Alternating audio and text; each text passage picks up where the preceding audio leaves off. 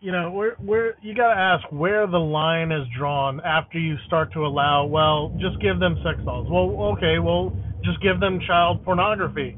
Uh, why not just give them that? Where is the line and the slippery slope to where it's becoming this is being normalized of, oh, this is acceptable behavior.